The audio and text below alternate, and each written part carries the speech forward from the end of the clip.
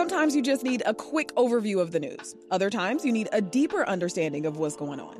The Rundown podcast has all of that, and it's Chicago-based, so you know what's up in your neighborhood and across town. Listen to The Rundown wherever you get your podcasts. Hi, I'm Sasha Ann Simons, and this is Reset. In this country, the richest country in the world, nobody should be going hungry. But yet and still, there are people going hungry. That's Shirley Adams, volunteer at the Giving Point Food Pantry in Zion, and one of many people, too many people, who have faced food insecurity since the COVID-19 pandemic began. All this week on Reset, we're examining why people are going hungry in Illinois and talking to folks working to solve the problem. It's the latest in our series, Closing the Gap, where we explore disparities in the Chicago area and solutions to those disparities. During this hunger crisis, women and children are getting hit particularly hard. Women face higher unemployment, and school closures mean many children are missing out on school-sponsored meals. In fact, the group Feeding America says 1 out of 4 children could face food insecurity by the end of this year. Yesterday, we heard from an expert about how COVID is widening the hunger gap in the state.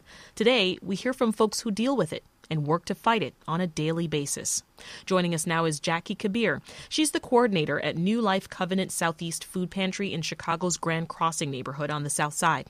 New Life is known by its visitors as the Hugging Pantry. Jackie once faced food insecurity herself, and she says she knows the desperation people are feeling right now. Jackie, welcome to Reset. Thank you. Jackie, this series has been diving into the issue of food insecurity, but also we're going beyond the data points and hearing from the folks like yourself who are essentially on the front lines of this. So I want to start by asking you about your food pantry and the place it's had in the Grand Crossing neighborhood. Actually, we're about to celebrate our 7th year anniversary there. Oh, congrats. Thank you. And I've been with the food pantry almost 4 of those 7 years. And we are pretty much a staple in the community. Everybody is like family to us in the area. They know us. They, see us when we walk down the street, or sometimes I run into clients in the neighborhood, at the grocery store or at the post office. So we all know each other and are familiar with each other. Is that why New Life is known as the Hugging Pantry? Tell us the story behind that. Actually, yes. I can tell you from both perspectives. As you alluded to, I actually came to the food pantry as a client of the food pantry. Yes, I attended the church, and I knew that we had a food pantry vaguely, but I didn't really know anything about it. I had never been there. Through a series of circumstances, I lost my job. And within about 30 days, I was in a situation where I could no longer feed my family. I was praying one day and asked God, what do I do?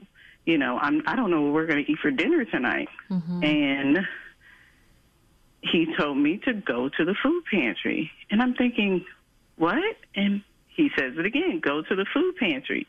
And I'm thinking, oh, yeah, we do have a food pantry. And not only that, we're having a giveaway today. Wow. Because I heard it in the announcements. So I got up, got dressed, went to the food pantry, and just as I had arrived, they told me that all of the food was gone and had no more food that particular day. So the food pantry coordinator at that time ran over to my car as I was getting back in my car, and she said, come back on Thursday. We'll have our regular distribution. You can get food then. I said, okay, which was the next day. So I came back, and I'm standing there in line with all of the other clients, just watching them, never thinking I would have ever been in this kind of situation. Right. Kind of embarrassed about the whole thing, not knowing what to expect, never having done this ever before in my life. Just praying, asking God, how did I get here? What did I do? This is not what I envisioned for my life. And, went into the food pantry for the first time, walked through the front door, registered. And the first person that greets you is a lady who is now 87 years old. Her name is Mama Gant. And she gives everybody the biggest hug. Oh, wow. And then what she said to me was, baby, it's going to be okay, because I had tears in my eyes. Of course, like I said, I was embarrassed.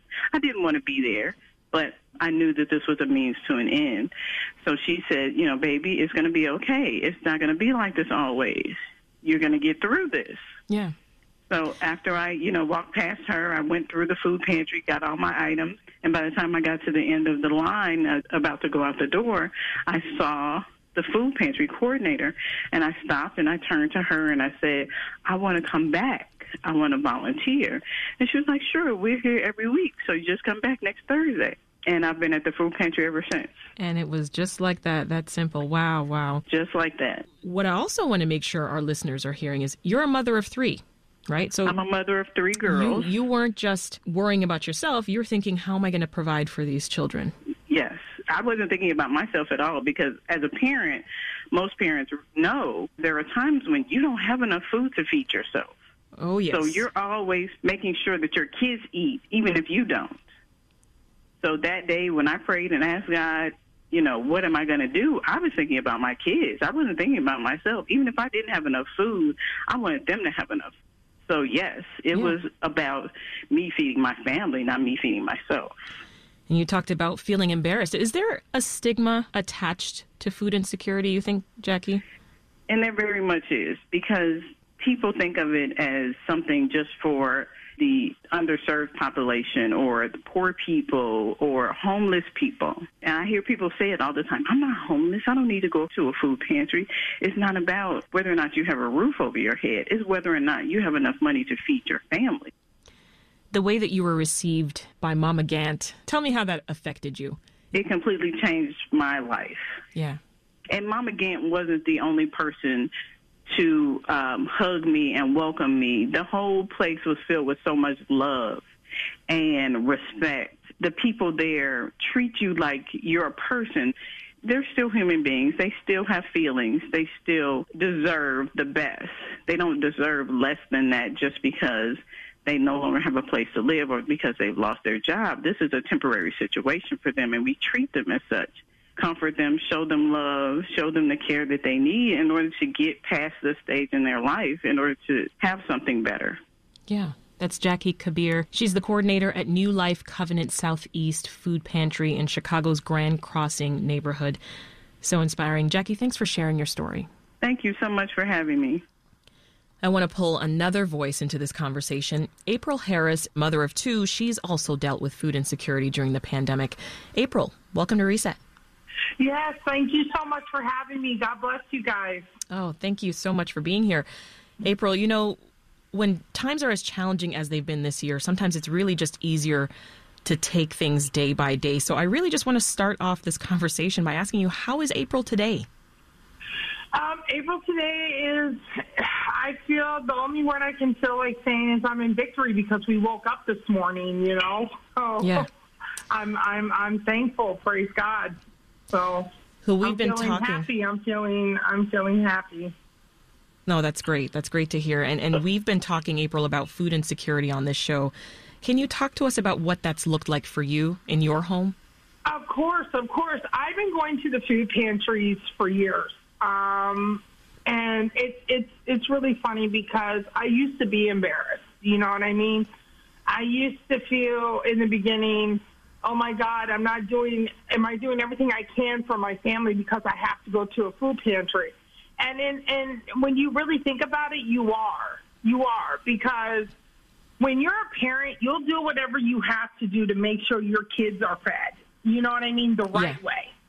You know what I mean? Yeah, so, for sure. At one point I said, there's nothing to feel embarrassed about if I'm keeping food in my kids' bellies. You know what I mean?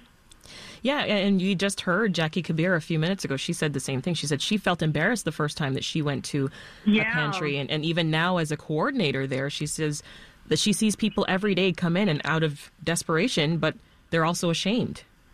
Oh, definitely. And you know what? When I go to these lines at the food pantry still to this day, it's I come across people that feel that way, and I'm able to talk to them and, lift them up. And that makes me feel good because, I'm not ashamed to say this. Me and my family were homeless twice before we got permanent housing. Okay. So even when we were in the shelters, a lot of people think when you're in the shelters, they feed you all this good, healthy, nutritious food. Mm-hmm. And what people fail to understand, that's not always the case. My kids got food poisoning twice while we were in shelters. And so, I mean, these food pantries really help when they have fresh produce, when they have fresh vegetables and fruits and sandwiches and stuff like that. It really does help. It really does. So, and I'm sorry, go ahead. Oh, no, continue, please. And then also I wanted to add was even though I'm getting food stamps, me and my husband has multiple sclerosis and he's epileptic. And I got 2 kids, so my husband really can't help me. So I go with my cart to the food pantry when we need food, and I just get food from my house. So, April, what do you want folks who are listening right now, who hesitate to go to their local pantry? What do you want them to know? I want them to understand that you are not a failure. I want them to understand that there is nothing to be embarrassed about. You're getting food a legitimate way. Does that make sense? Yeah. And you're doing everything you can for your family. So I want people to take away from that. I want people to feel good about themselves, saying hey, I put my pride aside, I humbled myself, I got some food for my family to feed them so they can keep thriving. That's April Harris. Thank you so much for sharing your story with us. Thank you so much for having me, and God bless you guys. You too. Now, I want to turn to one last voice today on this topic. Food insecurity is a problem that goes beyond the city limits of Chicago, and it's one that impacts every suburb and county in Illinois. And few people know that as well as my next guest. Joining me now is Julie Yurko, CEO of the Northern Illinois Food Bank, which serves northern and western counties, including DuPage, DeKalb, Lake, and Grundy. Julie, welcome to Reset. Thank you so much. Now, we talk a lot about food insecurity in cities because that's where most people are and where a lot of the attention is. But in the suburbs, food insecurity is a real problem too, right? Sometimes it seems invisible. That's so true, Sasha Ann. And Northern Illinois Food Bank, we serve the suburban counties of Chicago going into the rural areas of Northern Illinois. And hunger is sadly not only an urban problem, it affects every county and every community in Illinois and quite frankly across the country. And, what we find is that so many of our neighbors in the suburbs, they're working families. During this pandemic, many of them have been furloughed, have reduced hours, they may have lost their jobs, and they're making very, very tough choices. They're going to the grocery store and they have a very limited amount of money to spend, and so they're trying to stretch that dollar. And when you're having to choose between, am I going to buy, a beautiful bag of apples or some bananas for my kids, or am I going to stretch that dollar and buy a less nutritious, cheaper food item? You're often turning to buy that less nutritious item. And right. So that's why when we look at how can we provide the fresh produce, the cheese, the dairy, the eggs, right? Some of the meats, the lean meats, the chickens and the porks, we're doing that because we know those are really tough for our families to choose to buy right now when they just don't have enough. What suburbs or counties are you seeing get hit the hardest? Oh, gosh. We're seeing it everywhere. We are seeing it everywhere. We are about a 63% increase in need across our suburban counties. Kendall County is our county that has the highest projected increase of food insecurity at 93%, wow. Which is interesting, right? So that's some of the suburban sprawl that's going out into the southwest area, so lots of rural area.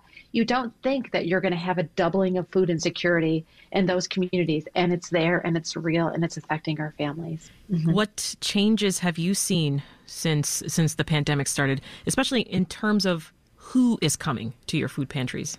You see everyone, right? We see everyone coming to us. I think about some moms that I have met recently, a mom, Martha, who was at our Elgin pop-up at Elgin Community College. And she was there with her son, and she has multiple kids, and they're all home. If you're a mom, you know this, right? All the kids have come home, and they're home all the time. Mine are home right now. Fed. Yep. Yeah, all the right there. They all want to be fed all the time. Yes. And she was talking about how her resources just do not provide enough. And now that the kids aren't in school, they're not getting free and reduced lunch and breakfast and other services that she's having to provide all of that. And I'll be honest, Martha had a beautiful smile on her face, and she was a super positive person. And I was so impressed with her, and she was coming to get the help she needs. I also met another mom, just to kind of show you the other side. And this was out in Rockford at one of our pop-up distributions.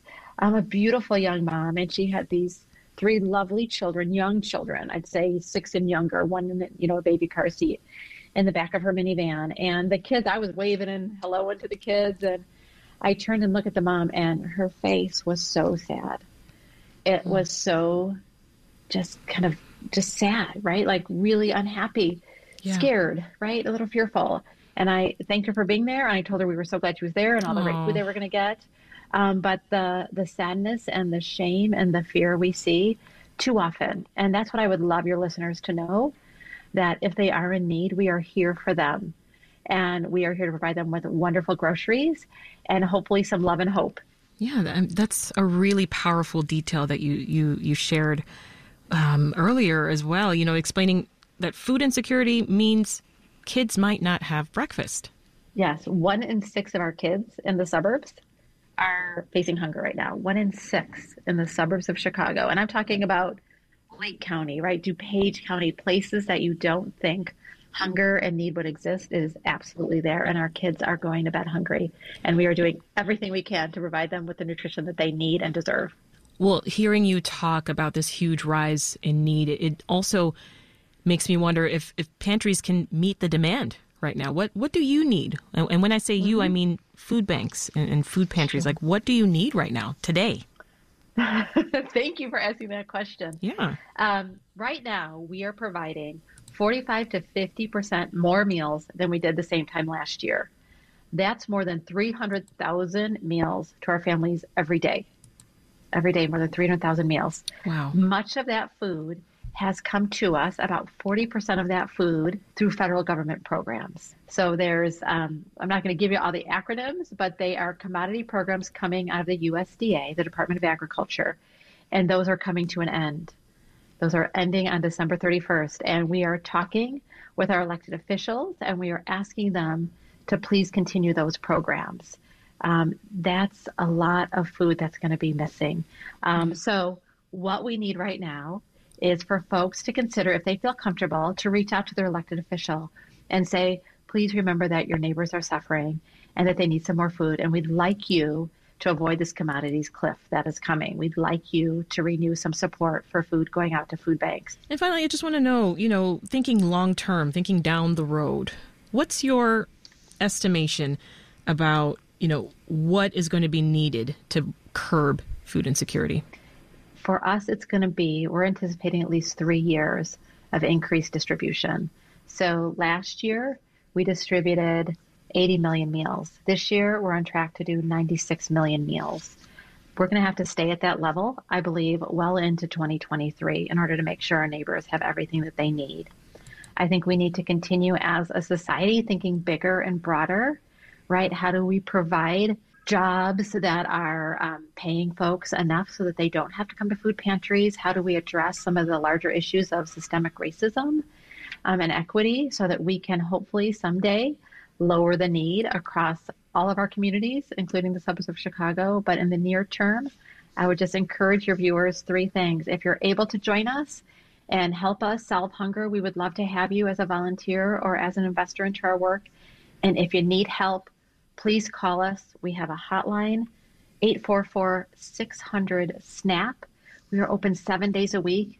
We will answer the call and we will help you either get SNAP benefits so you can go grocery shopping at your favorite retailer and or direct you to one of our food distribution programs. That's Julie Yurko, CEO of the Northern Illinois Food Bank. Julie, thank you so much for not only the work you're doing, but for your time today. Thank you for having me. It was my absolute pleasure. And that's today's Reset and part 2 of our series, Closing the Gap, Food Insecurity. If you missed part 1, you can go back and listen to yesterday's episode in your feed. And tomorrow on the show, who makes a profit off the hungry? The answer may surprise you. Tune in tomorrow for part 3 of our series where we dive into the hunger industrial complex in the U.S. And to hear more conversations like this around the important stories in Chicago and beyond, hit the subscribe button on your podcast app. You'll get a fresh reset in your feed Monday through Friday and even some bonus podcasts on the weekend. And take 1 minute to give us a rating. It really helps other people find us. I'm Sasha Ann Simons. Thanks for listening. We'll meet again tomorrow.